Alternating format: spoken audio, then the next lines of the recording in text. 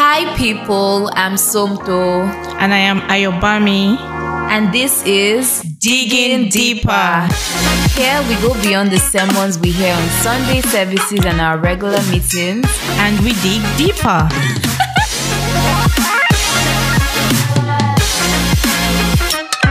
Hi everyone. Welcome to another episode of Digging Deeper. Who is excited? Well, I am.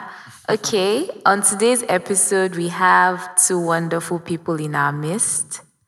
We have our very own pastor, Pastor Adeolu Ogunubi, aka Papa D. Please, can we celebrate? Thank you. Can we celebrate grace?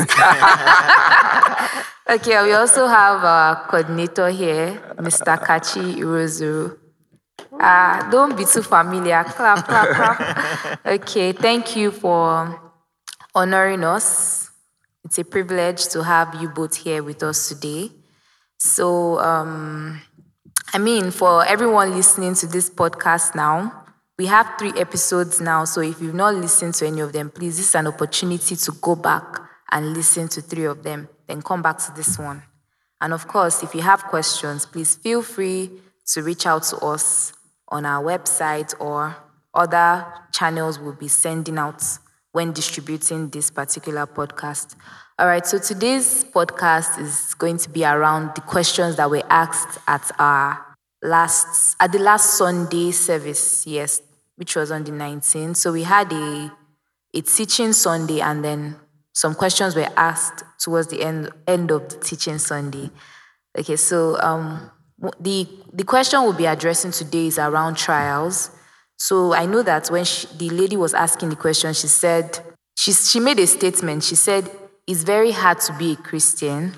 It's very difficult to be a Christian. Then she now asked her question that, how do we handle trials as Christians? So my own first question would be that statement she made. Like, is it a fact? Is it a truth? Or is it just perception? Is it a fact that it is hard to be a Christian? Because there are different places in scripture that will tell us otherwise. Like, okay, my commandments are not burdensome, or my yoke is easy and my burden is light.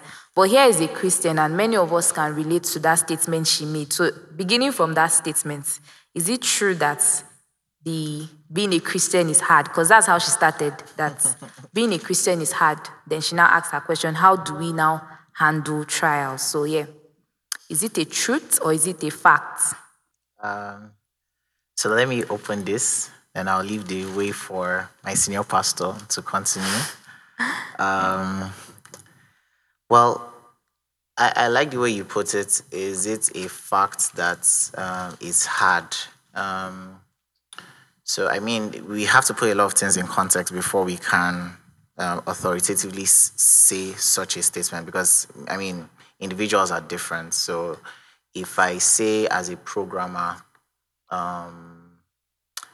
you are a musician, and I said, is it hard to do basic language? Basic language, I'm sure a musician would probably have never even heard of it. So basic language is a type of computing, language. It's like the smallest type of language a programmer can, deal with, as it were. And the answer most likely will be that it's hard, right? The general narrative is that whatever you are not, almost will be hard. It's just like, I empathize always with this example in mind when somebody says, I'm trying to teach somebody something and they're saying, it's hard. What I try to remember is, okay, I play the guitar, right? Yes. But I'm a right-handed guitar player. Mm-hmm. And when I try to teach anybody guitar, it always looks very hard. Yeah. But for me, it's like, I don't even think about it when I'm playing guitar. Like, give me in my sleep, I can literally play it on the bed with my eyes shut, and I'll play the guitar. But I always try to remember by turning the guitar to my left hand, because there are left-handed players, yes, right, who play predominantly with their left, and the fret is on their right. Okay. So once I switch it from my left to my right, I become a complete novice, and it helps me empathize with where they are, right?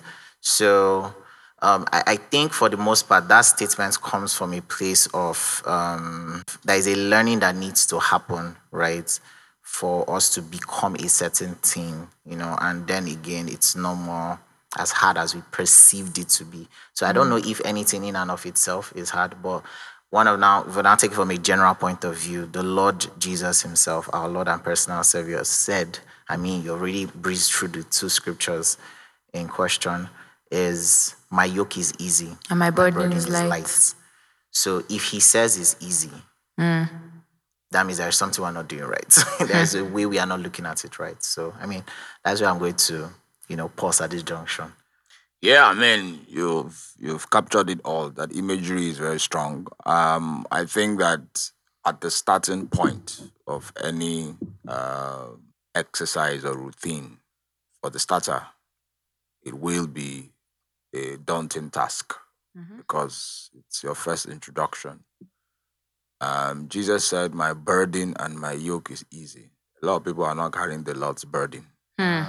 So a lot of people are carrying other burdens. So a lot of people are their introduction to the Christian faith is from the place of dogmas, do's and don'ts, human traditions. That's what they carry, and that's not the Lord's burden. That's not the Lord's yoke, right? And so we have yoked men, and we consider earning God's righteousness has to do with do's and don'ts, the things you do to merit it. So when you slave like that and you are trying to please God, religion is man's way, methodology of reaching God. Christianity is God's way of reaching man.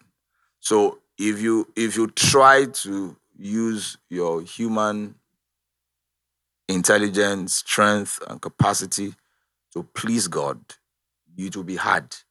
So generally, but once you take up the Lord's burden, it's still a yoke, but that yoke comes with grace. And as you continue to exercise yourself in it, just like the imagery that Kachi has just given, you've just discovered that it just flows. If you start an exercise, on the moment you start the exercise, the very first few weeks is you almost, the first day you vow that you will never do that exercise again.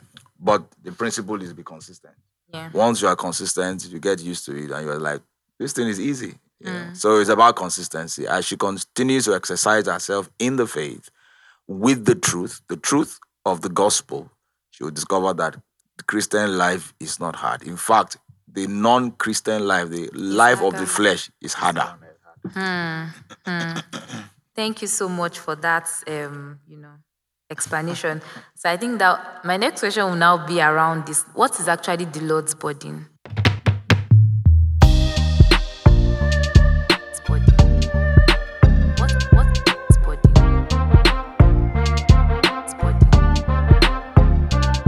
What is actually the Lord's burden?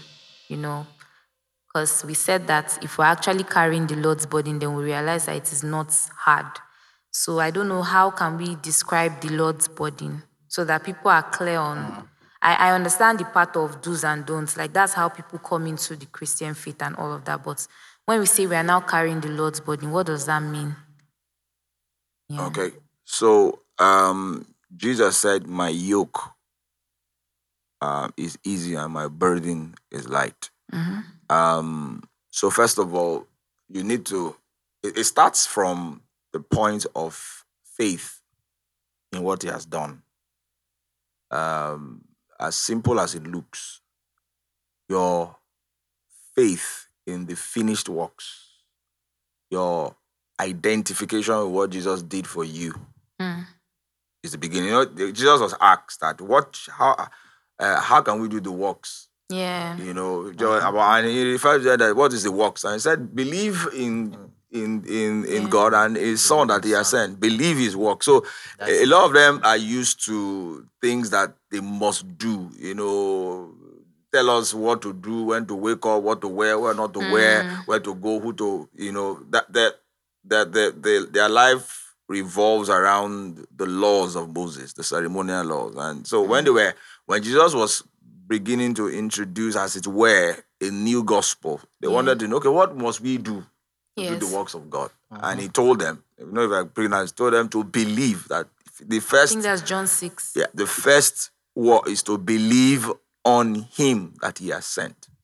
So if you and faith, every other thing hinged on our faith in God. The life of faith, it's first I'll call the Lord's burden, the ability to be able to believe an invisible being, believe his story, believe the witness of his life. Because when all of us have seen him, we are dealing with an invisible personality. That's the area of challenge, because we are used to what our five senses can relate with. That's not difficult. But here you are asked to believe someone you have never seen. You probably will never see on this side of time. And also the Bible says that they that must come to him must first believe that he is. Yes. So that's the first burden.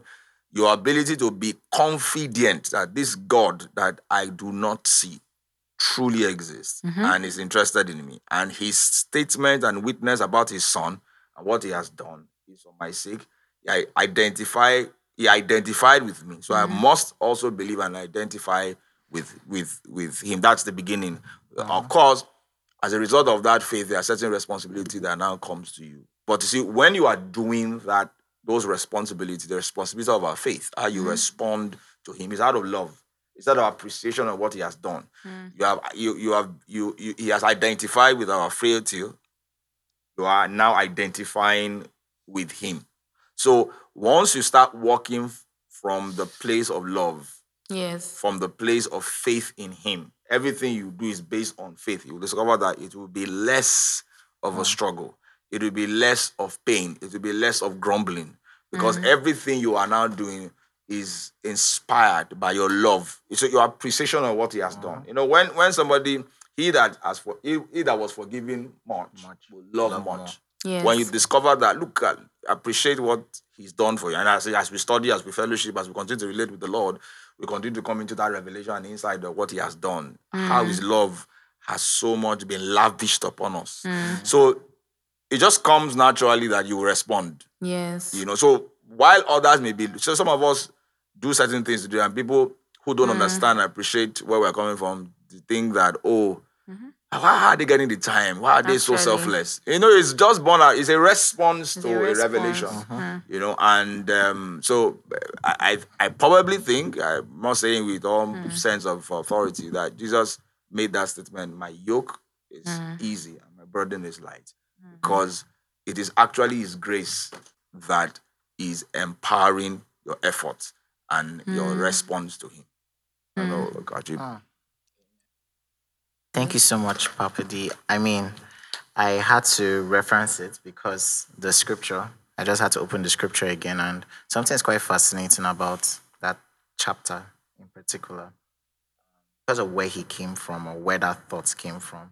That's the my yoke. No, not my yoke. The John what 6. must we do? What must we do, John 6? And he says, so John 6, I'll just read from 26. I mean, this is digging deeper, so we have free access to lavishly read. Jesus answered to them and said, now this was a question, they were looking for the Lord because he went to the other side of the river and all of that. And when they came to him, they were like, when did you come here and all of that? And Jesus answered to them and said, very truly I tell you, you are looking for me not because you saw the signs I performed, but because you ate the loaves and had your fill. Do not work for food that spoils, but for food that endures to eternal life. I remember Papa D has even preached on this, which the Son of Man will give you. For on him, God the Father has placed his seal of approval. I think that word is very key there, which is on Christ, he has placed his seal of approval. And that tells us something very key about what is happening, that is like Christ is the ultimate plan that God wants as a man. Yeah. I mean, so he has placed his seal of approval as a man. That this is the man I'm after. This is the kind of man I want.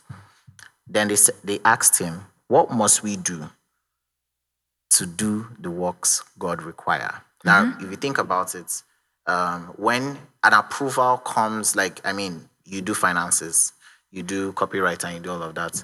When you're done with your works, you send it out to the person you report to Yes. for approval. Yeah. They will read it, they will go through it, and they will put their stamp of approval that this work works. Yeah. I don't know a better way to put it, but that this works, right? That's the approval. Now, what we are seeing here is that Christ, his works, is approved by God. Yeah. And he's confident in that. And now they are seeking for that type of approval. Yeah. So they are saying, how do we get this kind of approval? You know, you can imagine a workplace if I write emails, nobody ever has to proofread my emails. But if you write, your guy will say, send me the email first before I send Yes. it out. So you try to come to me like, how do you do that? And his statement was kind of, it looks cheesy if you think about it. He said, the work of God is this, that you believe me. That's Whom literally he what he has said, sent. who he has sent. So he's trying to say that I am the approval, and it's through me, your works too will be approved. So he's putting a through me. That's why we are now seeing that narrative of in Christ, through Christ Jesus, everything through Christ Jesus. That is the approval. Anything short of Christ is not what God wants to approve. Literally. So then they asked him, what signs must you give us that we may see and believe you? What will you do? Our ancestors ate the manna in the wilderness, as it was written. He gave them bread from heaven to eat. And Jesus said to them, very, very, I tell you, is it not Moses who gave you the bread from heaven? But it is my Father who gives you the true bread from heaven. That's Christ. So he forms this narrative of one, I am the one who you're going to, your works through me is what will be approved. Your works in me through Christ, as you're working out Christ, that's the approval. And he's also saying that it is me that can even enable you. Because if you think about food in the wilderness, that's what they needed to sustain through the wilderness. Yes. I am the one who will sustain you. I will enable you, walk the walk of coming into me. So it's a very beautiful picture if you think about it. The narrative that Christ is providing, like Papa Dia writes, they say he's the enabler. He's the one full of grace, like John 1 said. Christ is the one full of grace, the enablement. And it's now through him that we will now be approved of God. So it's like we have rightfully said, if you think about that package properly, that how you're going to get approved by God, you don't have to bother about it so much if you just look at Christ. And the ability to do it, you still don't have to bother about it because Christ is Will enable readily you. enabling you. Then that should bring down your tension automatically, except you are not walking by faith. Faith. If you're not in the faith, then it's going to be a struggle. But if you're walking by faith, confidence in this promise that he will enable you and through him your works will be approved by God, then that should help pipe you down a little bit. So put it in a practical situation. Say you're having squabbles at maybe in your family and all of that. What you're looking to Christ is you're calling on to the Lord for enablement for that period to embody what he has you to do. And we are now living a life dependent on him, right? Lord, I do not know how to go about this thing. Lord, help me go about. And for me, I mean, it happens a lot even at work. I mean, there's this situation currently at work, and sometimes people will be asking me, why haven't you just really asked for me in this thing? Because I'm used to it. I'm used to the routine. I'm used to the nuances. I'm used to it. I mean, it's work.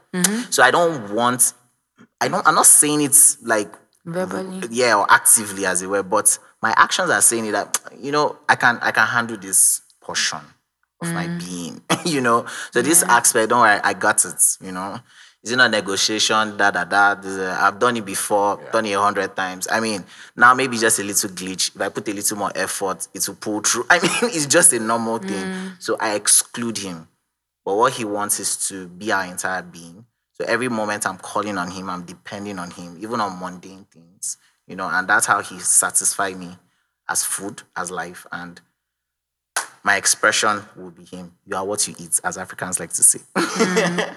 So that's just an extra thought. Thank you so much for that. So From the conversation we've had so far, the question was really that is it hard? Like, is it a fact that it is hard to be a Christian? And just from everything that has been shared now, we can see that it's not that it is hard, it's just that it's not something we are used to. Like, it's not some, like Kachi made a statement at the beginning that it will be difficult to do what you are not. You understand? It's very difficult. And so one of the key things is for us to like have faith, believe in him that has called us, and also, is a response, basically, it's a response to the love of God towards us. That's how we, live the Christian life. Let me just drop a thought Yes, okay. quickly. A lot of people, the Christian faith and growth in the Christian faith starts with first being before doing. Being before doing. If you start with doing Yes. to want to become, your burden will be heavy. The yoke will be strong. In fact, you will lead because your attempt to want to do to become will be trying to use your human strength, rules and regulations to try and become what Christ has already achieved and become for us. So once you realize that you're becoming him, fellowship with him, intimacy with him, hearing him, and the more you become him, that becoming gives you the power. So as many as receive him, to them he gives power to become the sons of God. And to become a son of God, there are capacities that are given to sons. Yes. And when sons begin to live that life, it then sounds as if but if you try to go the other way around, then your Christian life will be hard. Thank you for that thought. I want to reference a text that you once showed me, where the fact that Jesus called his disciples first to be with him. Mark 3:14.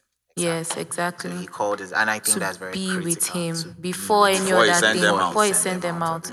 So sometimes, we come into the faith and we just want to Do so many things. Yeah. With zeal. And we are zeal fire without for knowledge. Okay, The so fire passes out.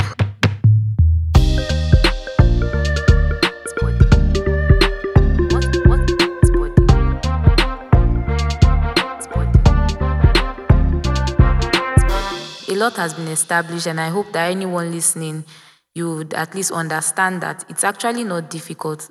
Truly, like, I don't know what aspect the person was coming from. Maybe just challenges of life. I don't know. But everybody faces challenges, even unbelievers. So it's a thing of a sinful world. Do you understand? So I like from what you have said now, from what you and Papa D have said now, it's more like we even have it better because we can depend on a greater source. Like some people, unbelievers now, if an unbeliever is tired or like is going through stuff at work, who is he depending on for strength to do something? So I believe we have it better. It's just a matter of how we see it, how we understand it. And I pray that God will help us as we go forward. Amen. So I think, that will now bring us to the main, question about trials. So now that we are saying that it's an easy journey, that is not difficult. It's not a fact that it is difficult, that the Lord's burden is actually easy and light. So where does trial come in? What does trial even mean? Because it's in the Bible. You see trials, and in fact, Jesus Christ said, in this world you have trials and tribulation, but be of good cheer, for I have overcome the world. So trials already sounds like a difficult thing that is happening. Even that scripture you referenced in church, saying take up your cross, it's already like a heavy thing to do. So it's like, we always say, it's like a paradox. We have said, something is light, it's easy, it's not burdensome. Then we now hear things like trials, tribulations. I hope you know that it's not burdensome, it's easy in context. Yes. It's because you have trained yourself over time. To count it all joy. Trials and temptation. So, you do not react the way a starter or someone who probably is not being empowered by grace will react. True. But it is very, very difficult on the flesh. And because Yes. Christians are still living in In the this flesh, mortality, exactly. it is painful on the flesh. And it's just that you have learned how to cope or how to stay above pain. The pain is actually a joy. I don't know how to put it. So for some other people, and it's not like you are not feeling.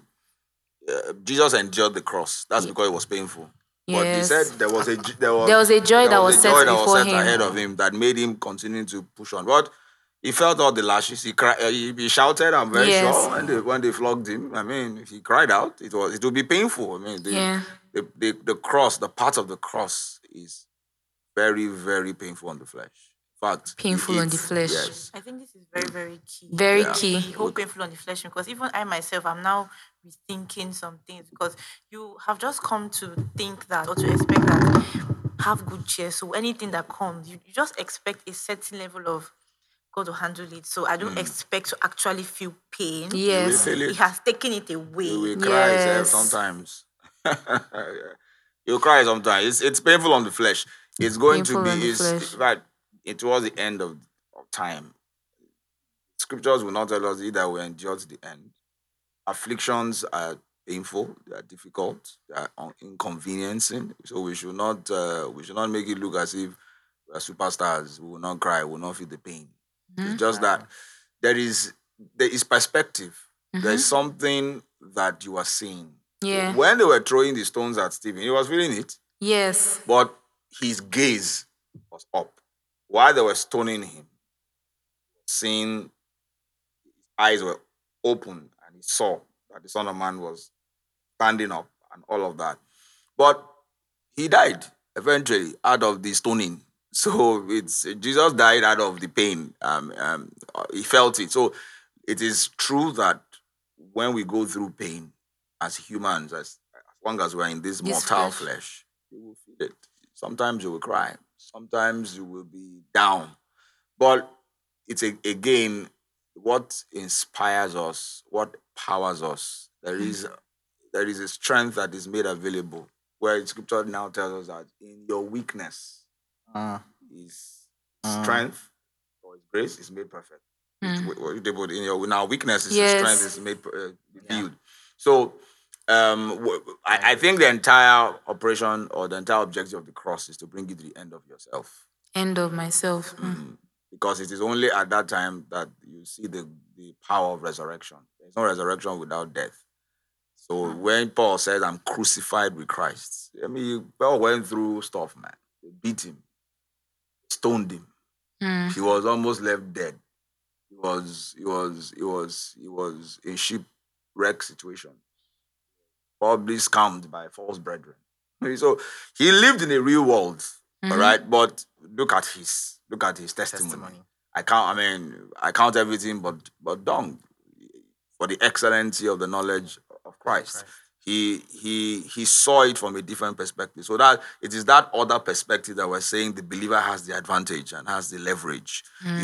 We do not mourn like the world mourn. Yes. We lose loved ones too, and it pains us. I mean, those of us who have lost loved ones. True. Like every other person, you are pain, you cry. Sometimes, if care is not even taken itself, you probably will need to go through emotional repackaging. Yeah. But our story is always Different. because we are not left alone without a witness.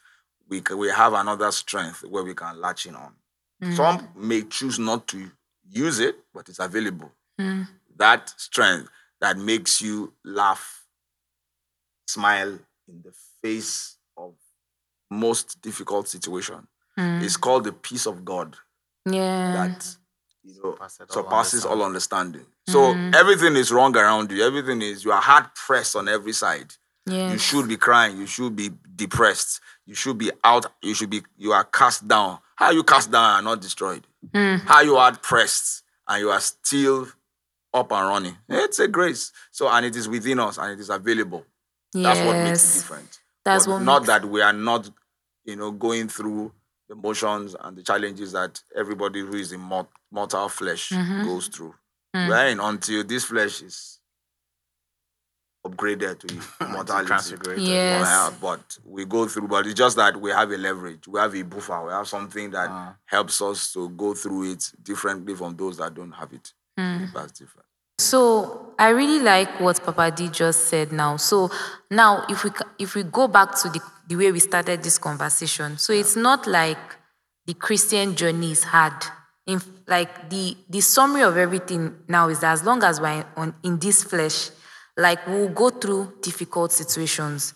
So like he said, even unbelievers lose loved ones. People go through things, you understand? Everybody, as long as you're in this flesh. So what I'm seeing here is that, when we come to Christ, it's a different thing entirely, because you're not even used to some of this. Like, you're not used to the way of the Spirit, for example. So some of these things might be a bit difficult for us. And aside from that, I'm also seeing that when we now go through what every other person faces by reason of this fallen world, we have an advantage, we have a privilege that, okay, yes, we are not without hope. So I just think that for that statement that the lady made at the first point, that, okay, it's so hard being a Christian, I think it's just hard being a human being. It's very hard being a human being. That's just it's a fallen world, and then what makes you different is how you see things. What you now have as a believer that makes you rise above it. And because there are two sides to look at it. Apart from someone going through challenges, somebody can look at it like just keeping up with being a believer. That's where we spoke about like do's and don'ts. Somebody can have a habit, like someone is struggling with pornography now. And it's more, somebody can, in that context, say being a Christian is hard, because ideally, like, this is what gives me pleasure. But now that I'm a Christian, I can't do this. So it's like, this is just difficult for me. So that's even another aspect that people can see that, it is difficult. But I think, like, what we've said here so far is that, there is enablement, basically. There is grace, and there is, you won't get something when you first start. You have to continue. Like, it has to take a little bit of consistency to now, come into those things. So I think that's something I got from this. So how then we deal with expectations, in that sometimes you expect that as a believer I should have some of these things easy. That, okay, that I have the advantage, the supernatural advantage. I should have favor, grace, excellence all over me. Then these things happen, and I'm like, but I was promised that things would be God in my side, God is with me. How then do we balance, what Scripture has said with our own expectations? Because I think that can be a challenge for some people, that this shouldn't be happening to me. I'm a Christian. So let me just add to her question, so we'll answer it together.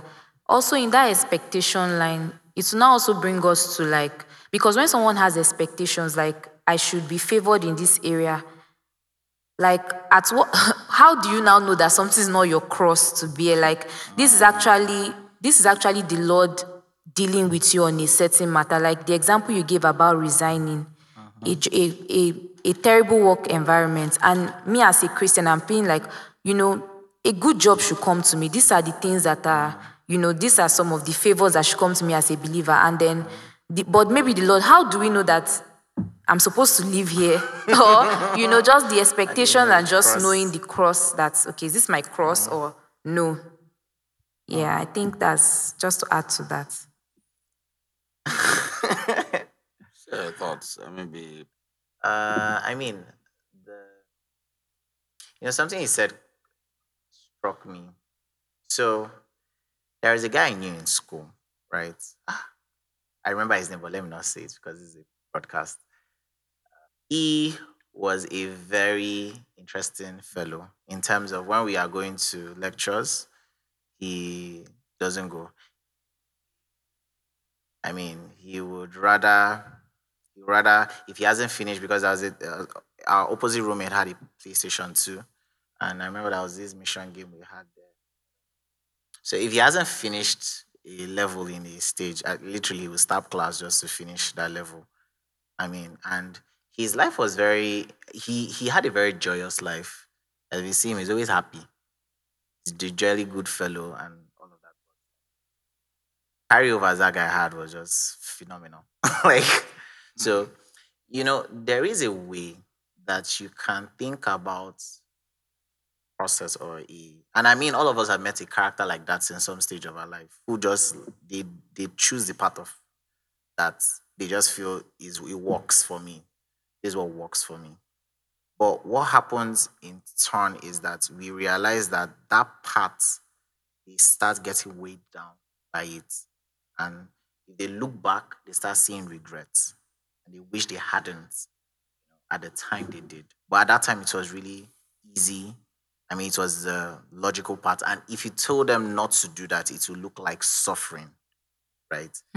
It's like you're raining on my parade. You're stopping me from something. I mean, if you think about the whole shebang, it's usually like that. So now this is where the difference comes in. Somebody who has insight on what a pathway can lead to would know that reading and all those things, they're just temporal suffering, as it were. But you are glad in that part because when your result comes out and you pass, you're ecstatic and you're joyous. But that other person will down and he'll feel.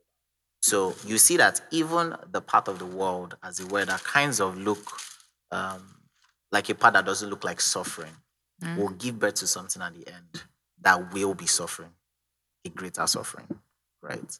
So sometimes it now boils down to, so say something like, oh, let me use the example like masturbation, for instance.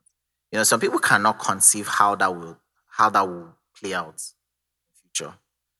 People don't know how pornography will play out in future. I mean, some you have a vague sense, oh, this is not good, but you really don't know the full plan.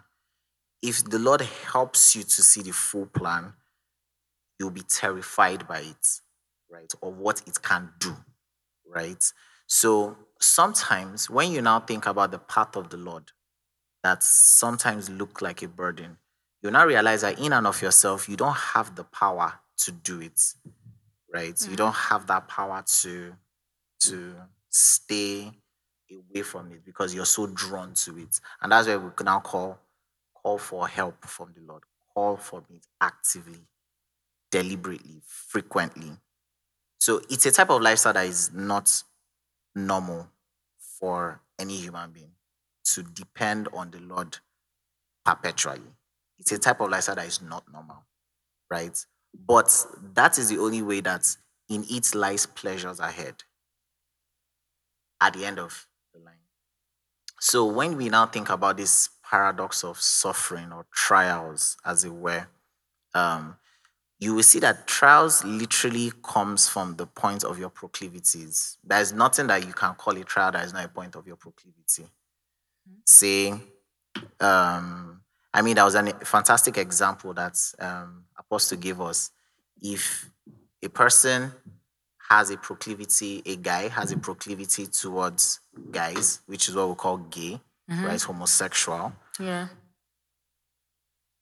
Being with a guy without wanting to touch him or anything of that nature is a trial.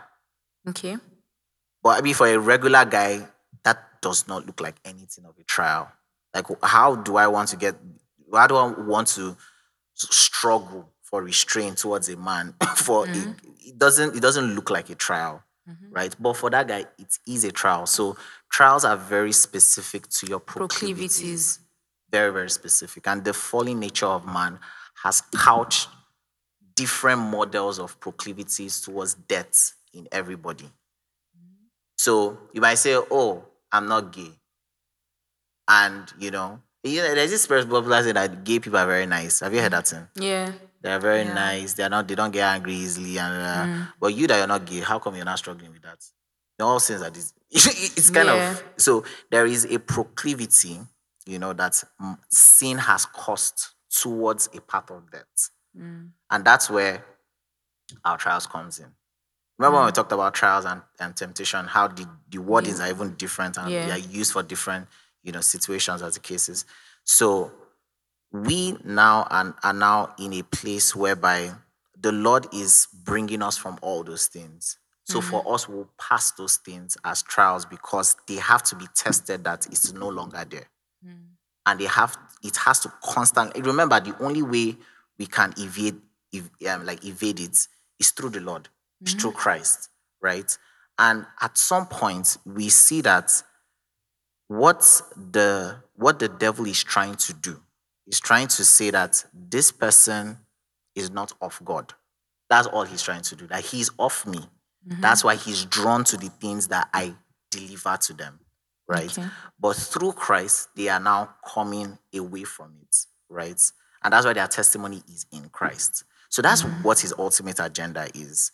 So when we think about trials, there is a peculiarity around trials. And this is now kind of, I'm just going to link a little bit to what cross can look like, what your cross can look like. Okay, but wait, sorry. Before then, the expectations part too. The expectations. Yes, somebody is just like, maybe I wrote an exam, I should pass it. Why did I fail it? Or I applied for jobs. Why am I still jobless? As Maybe in, Papa Dio handle okay, that maybe Papa do handle that one. Okay, Papa Dio continue. handle that one. So you were saying about So, my cross. to Yeah, bear. so the peculiarities of our cross is different. It has to do with a part of our assignment vis-a-vis our proclivities. Remember, one of the very interesting things about our Lord Jesus Christ that he was tempted in the part of his assignment. Actually, He was tempted in the part of what could be his greatest desires At quote the unquote, moment. At the moment. So that's how the devil operates. That's how he wants to bring you down, that this person will not depend on God, but he will depend on the carnal ways Of and getting it. methodologies. That's literally what trials is. So your cross, your path to the cross, is very unique To in your that regard. You know, that why I started from the of the homosexual, that person will need a lot of dependency of God, On God. for that particular thing. You know, as Yes. it were. As much as I will need the dependency on God, or maybe pride, I'll need Yes. dependency on God on all aspects of my life. But I know that there are some things that stand out. Those things that stand out, I can easily identify these things as great trials, towards me, as it Okay. were. It might be hypocrisy, it might be, they, name it. So I need the Lord in those things, and that's the part of crucifying, because it weighs a lot on my flesh. I feel it because my flesh is inclined to it. Just like coming out of sugar addiction. I don't know if any of you have come out of sugar addiction or salt addiction. Salt is the worst. Like if they stop putting salt in your food for the next 3 days, you'll be good. And that means you've come out of it. I mean, you can literally run mad knowing that salt will never be in your food. There's a craving towards it. And when you know that this thing is going to be absent, it takes a lot of grace, to still toe that part. So, I mean, I just thought to hint that it's not like this is not an expansive way of thinking about it, but it's a hint towards what your cross can be characterized by. Okay, nice. Thank you so much. So, Papa D. That's I've been looking for which inroad I will use to answer this question. I think first of all, the believer's expectation is first challenged by the way we received the preaching of the gospel. I think that the way we have been raised, the way the faith was introduced to us as a people, to a large extent, inspires our expectations. So, bottom line, the gospel was presented as an inroad to the good life. Yes. So, the way people are jackpying now to Canada, to America, because of the American dream. So, the average human being loves or expects to have a good life. It's not like God does not want us to have a good life. The gospel seems to be another sure way. It says, look, come to Jesus. Are poor, he'll make you rich. Succeed. If you are a failure, he'll make you a success. And all of that. So, and there are many things around scriptures that people can take copy and paste and get balls around that. So a lot of us, in reality, when we now begin to see certain things that does not measure up to the promise that you receive, or the things you have been told should happen to you as a believer, when we now come into some kind of shock. In fact, a lot of people lose their faith eventually when they see that their reality does not measure up to the promise. They are beginning to, they are experiencing a complete decline Yeah. A complete difference from the promise. So let me come to it. Expectation. As a human being, you should make progress. Yeah. That's not exclusive to believers and to faith. Life itself, when somebody is living, one of the things you see is the person is moving. Moving. So you should make progress as a human being. And so you don't necessarily need to say, I want to use God to make progress. As a human being, there are people that don't believe in God, they will make progress.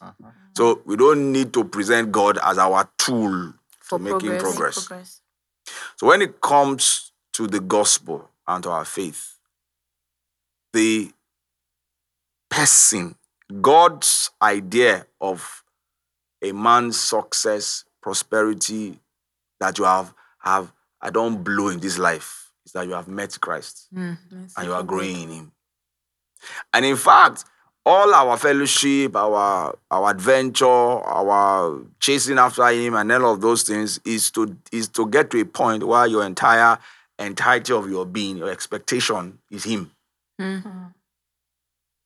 So and if by the time your perspective begins to revolve around him, you will then see that, okay, well, while it is true that as a human being, your life should make progress, your life will now become, this progress I'm making ultimately should find its expression in a man.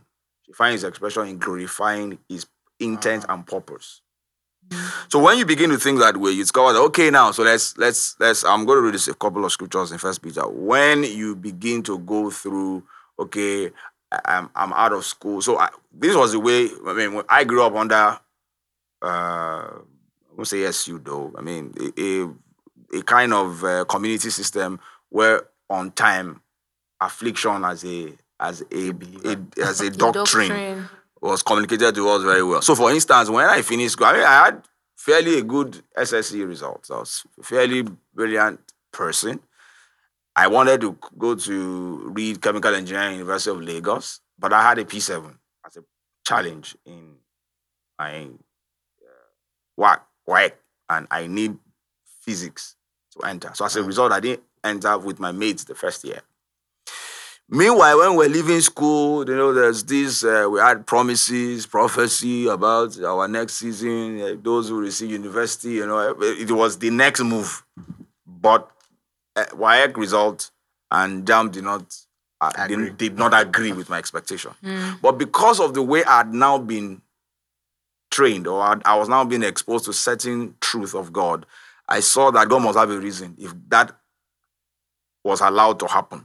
I can't explain. I did my best, but this was what came out. So Lord, what's the plan?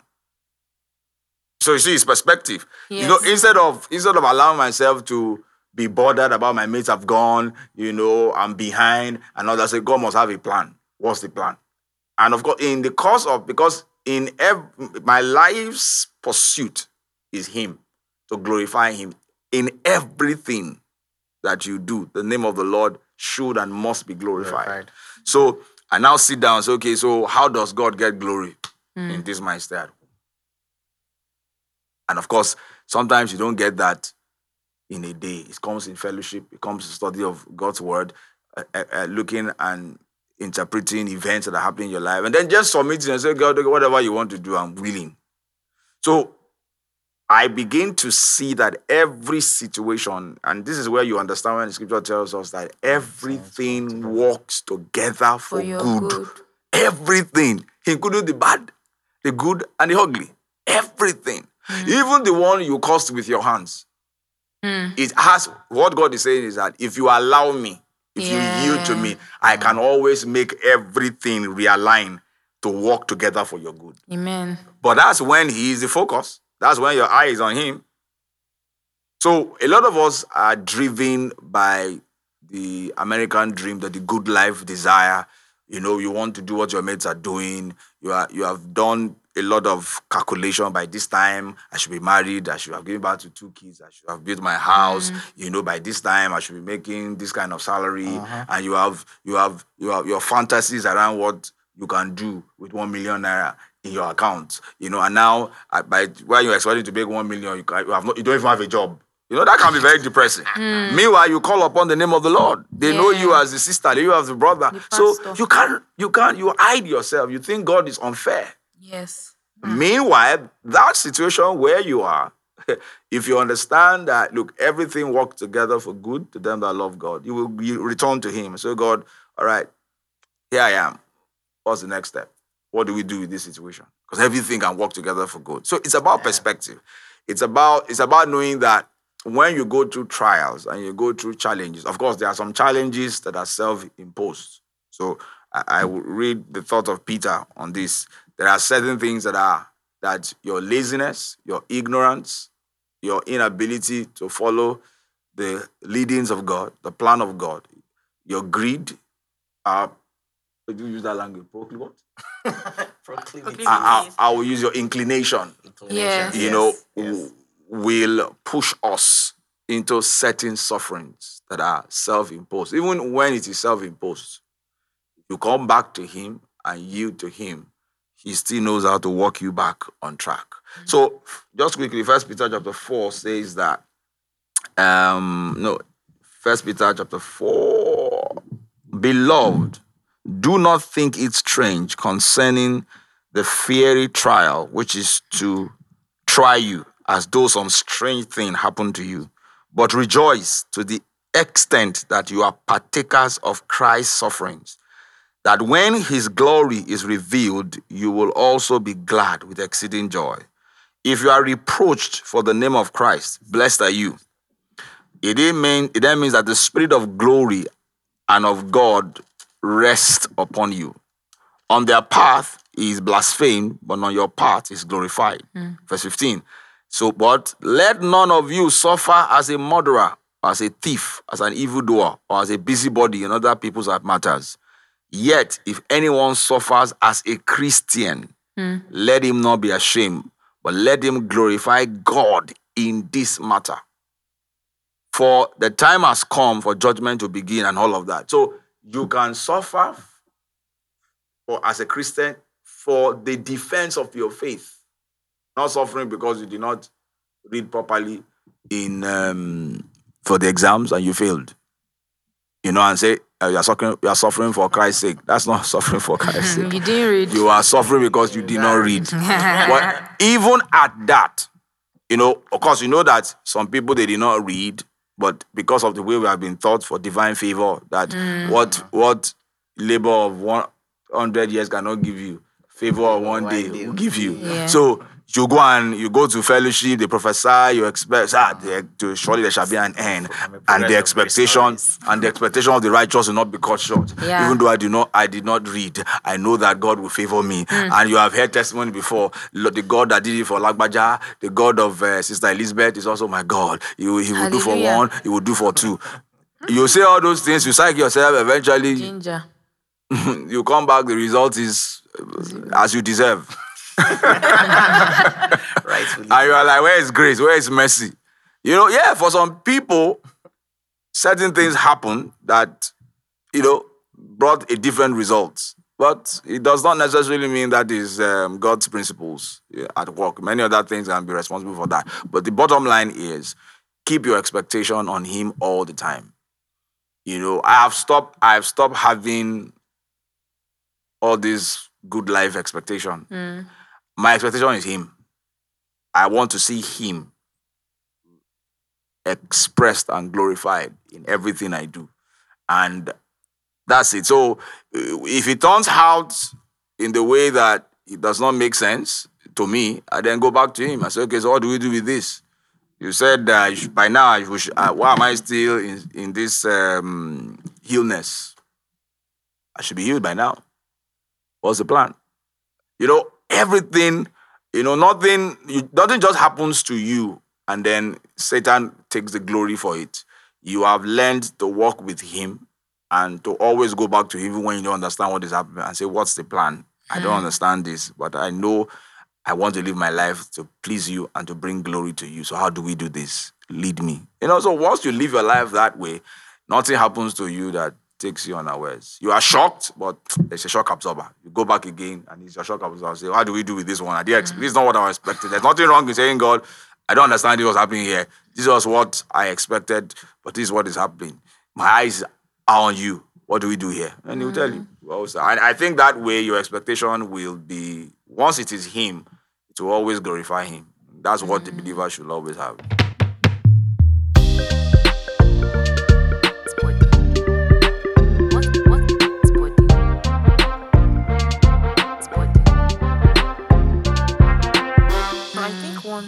Recurring theme that I've gotten from our conversation, right, is, coming to a point of utter and complete dependency On him. on God. And you can't get to that point if you have not come to be with him and come to know him. Yeah. So if you are not And at trust the point him. where you have total and utter dependency on God, all these things will just come and be hitting you. Yeah. And you'll be coasting on, but they said that you said that. I should have grace and favor. Why is all of this happening? Because, it's very, it's all over the place. I'm a Christian. Why is this happening to me? Yeah. Bad things happen I to feel good like people. I should have it better. I feel like I should have it better because I am a Christian. Yeah. So I think it's very key that all our focus and dependency should be on Christ. Yeah. And I'm hearing it really, really hard today.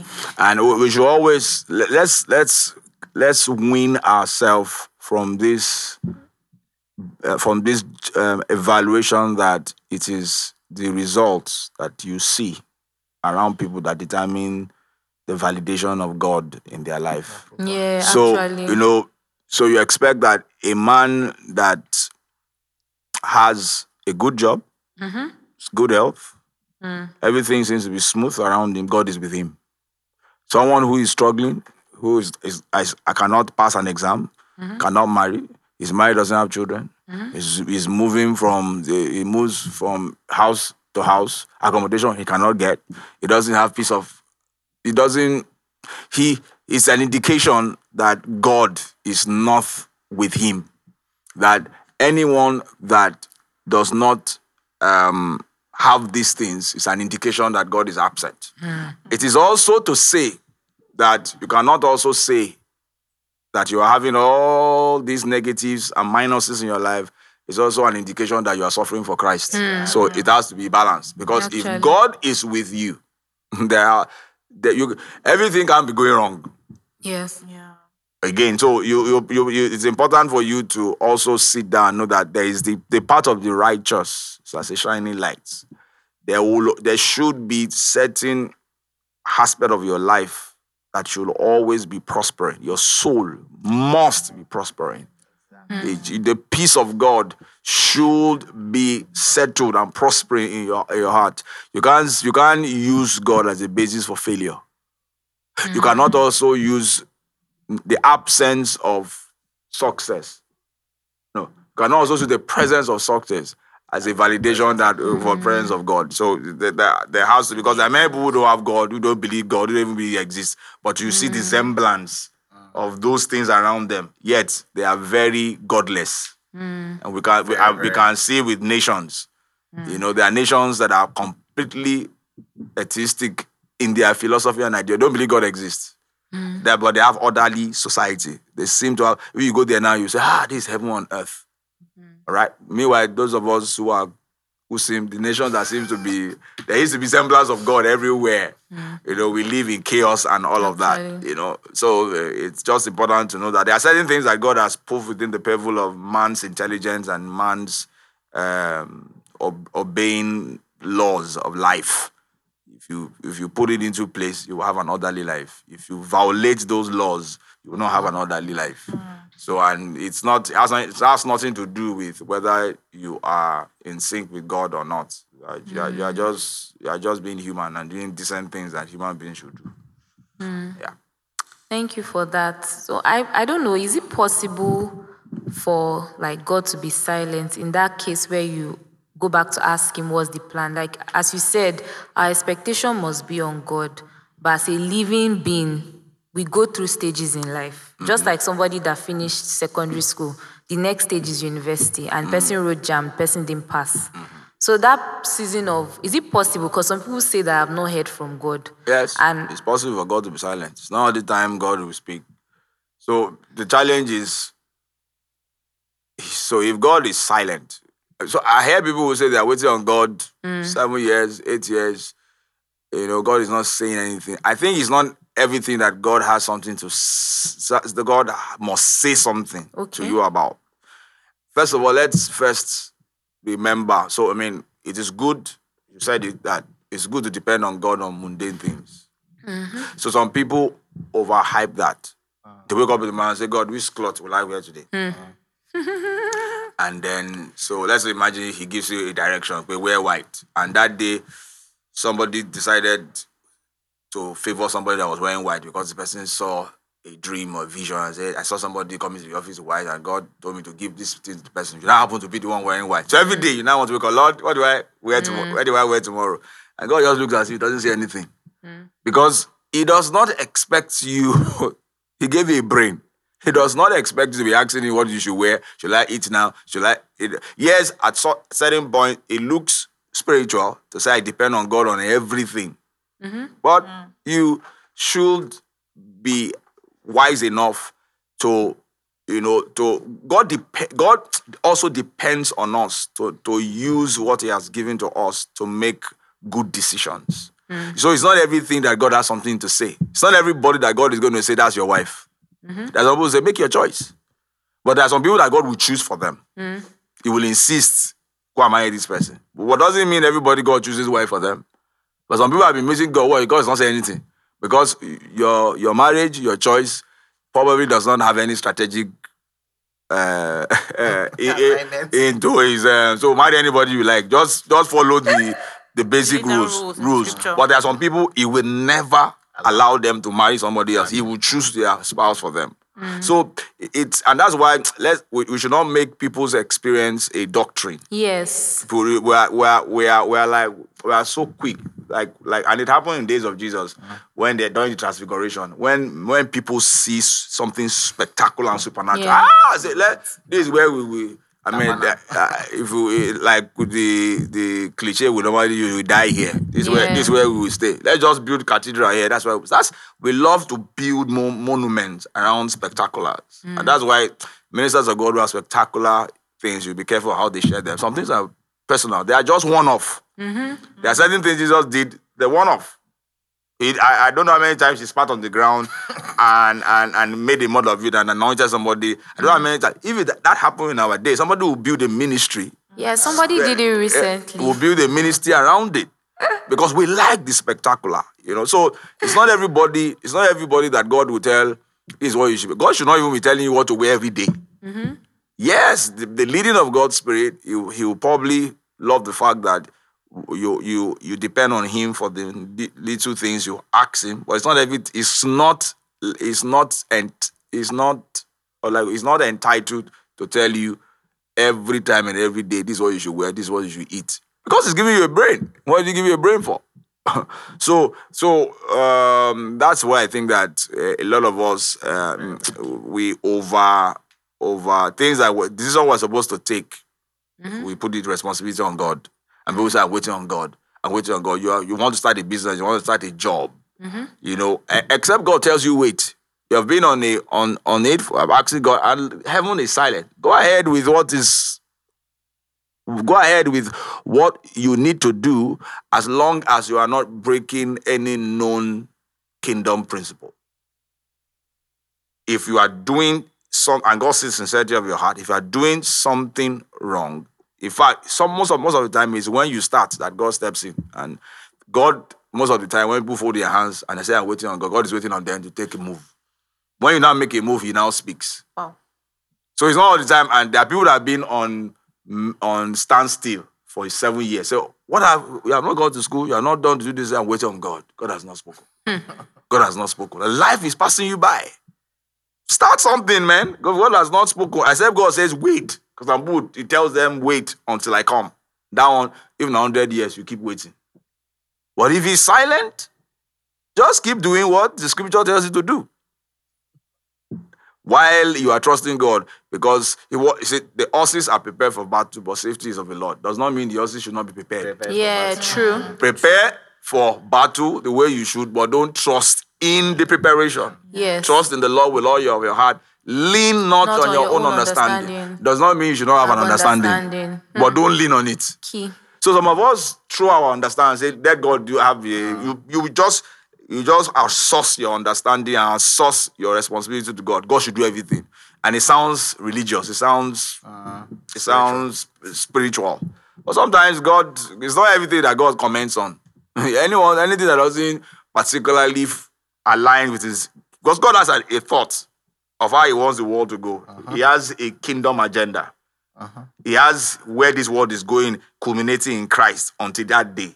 So there are things that must align, must be done. And there are people and their life and the events of their life that should coordinate together to that cause. There are some other things that are just everyday life. It's not everything God has something to say about. I'll give you a brain, use it. But when that issue has to do with something that is within the confines of his plan on the earth, or he deliberately now wants to just have a say in what you want to do, he will come, he knows how to reach you. But if he chooses not to say anything, then don't just be waiting there. Except he say you should wait and just say, I'm waiting on God. Start something. Do what he has, what you should do while you are cross-checking from time to time. Well, I'm still here. I've started to. Am I in line? And then if he says nothing, continue until he says something. But don't be idle. Just say, I'm waiting on God. I'm waiting on God. That's it. I will just add one thought to this. The Lord wants us to, I'm going to say this and it might sound, I know it will be misconstrued in plenty ways. The Lord wants us to enjoy. Okay. Yeah. Whoever hears this thing, depends on the state of your soul. You're going to run with it differently. Yes. Yeah. So that's why I'm saying this advisedly. The Lord wants us to enjoy life. Giving us life. To enjoy it. He wants us abundance. to bask in life, to enjoy in life. One of the most interesting, most fascinating things that I know the Lord showed me, and he has confirmed it over some ministers and some speakings, is that, have you ever thought about what we are going to be doing after we leave the side of eternity? One of the things that many speculations you will say is that we're going to be singing Holy, holy, holy. That's not true. Exactly. That's not true. Okay. That's not true. You are going to have a life. If you're a writer, you're going to write. If you're a footballer, you're going to play football. I know this is going to sound super strange to a lot of people. Not strange. People just think that when Jesus comes, it's only holy. That's not what's going to happen. We'll join the 24 elders and worshiping. and the 4 living creatures. That is absolutely not what is going to happen.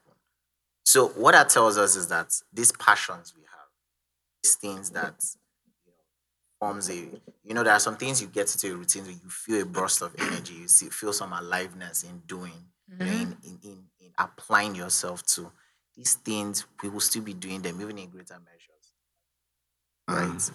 We will administer even greater. We would legislate even better. All these things we'll do them. But one thing I think is very key to note is that the Lord is more interested about the transformation of your soul. Your soul is the center point of where all come out from. So your soul is the center from where all these things find expression from. If the Lord transforms your soul, a footballer can still be a footballer, but his actions will be from a transform point. And I think that's the most pivotal point that we need to really need to have in our soul, that what he wants to do is to transform us. So that when you're picking a cloth, it's from a transformed mind. When you're posting on Instagram, it's from a transformed mind. Now, remember Romans 14.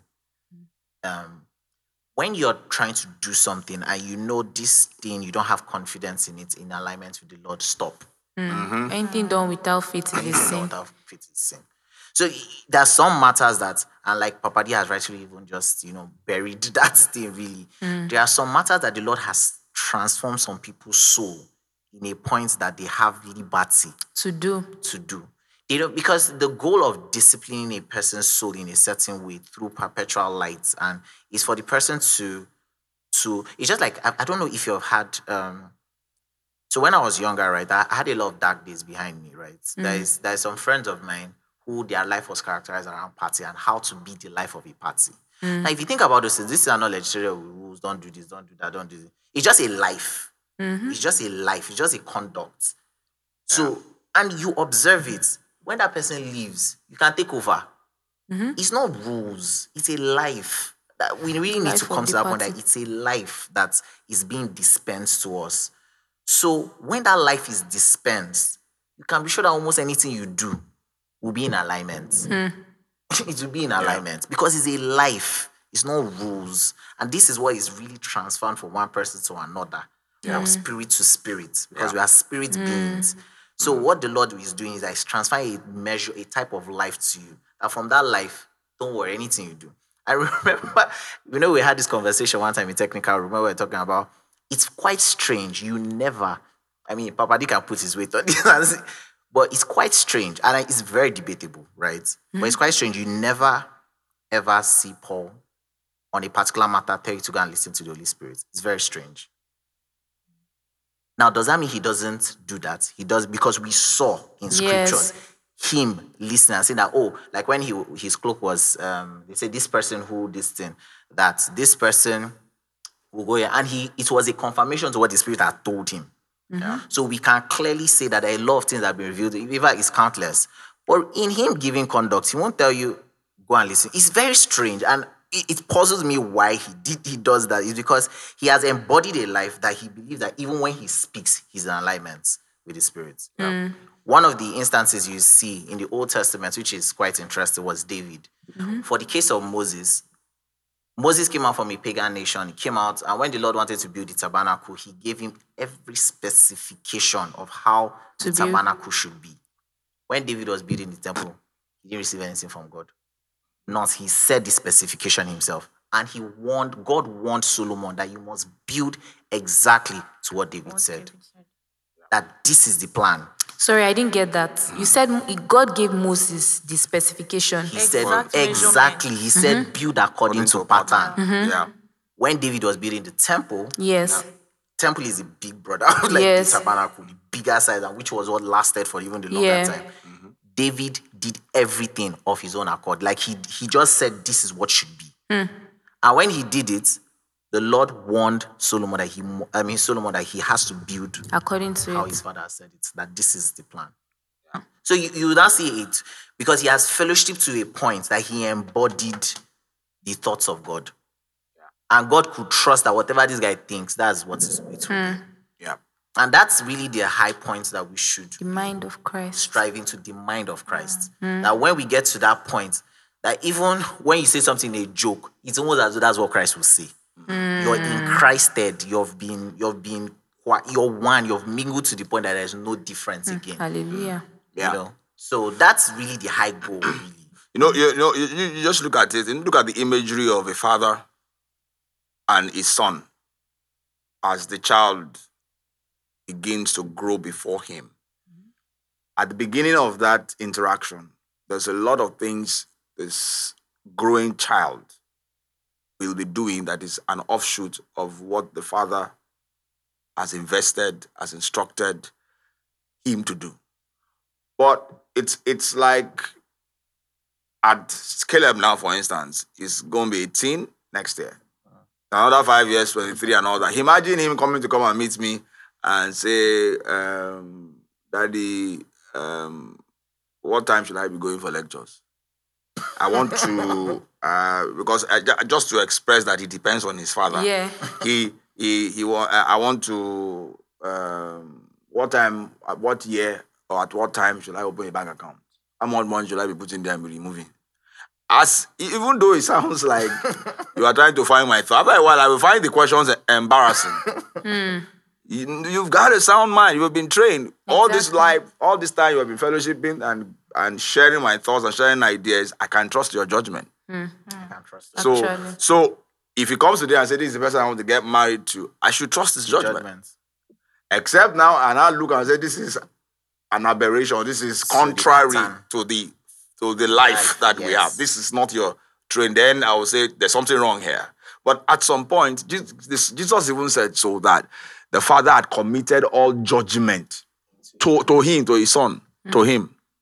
So and it's the pattern son, as we become like him, God can trust our desire. That's why it is most important that we grow Exactly. into the image and the likeness of Christ. Yes. So that we can dispense this life. God does not want to be tailor guiding and micromanaging his sons with rules and regulations. We're supposed to be internally governed by the life. And that's why but that's why a lot of people don't know that it is for their sake for them to go to fellowship, to worship, for Bible study, interaction. That life has to gain capacity. Yeah. Because it is upon the growth of that life that your better judgment lies. Exactly. Yes. And that's what God else. You will continue to be ruled by if a child, an heir, as long as he's a child, does not differ from a servant. Yes. He will still need governors and tutors externally to be telling him how to live. But if he comes to age, if he comes to maturity, he would make the right decision. He will live the righteous life without being externally governed. Inside of him will be instructed by what to do. And by that life, he will live an orderly life, a decent life. He will make the right judgments. That heaven will look and say, this is my beloved son, in whom I'm well pleased. That's the way we live. Very key. All right, thank you so much, Kachi and Papa D. This has been really insightful, and I personally have been blessed. I hope that everybody listening here has also been blessed. We now understand, at least to a measure, this whole thing around trials, saying that the Christian life is hard. Please ponder on these things that you've heard and allow it to, help you gain capacity in the faith. All right, so we'll see you next time on our next episode. Please, if you have questions, do well to send, share with everybody you know. Be blessed. All right. All right. Bye. Bye.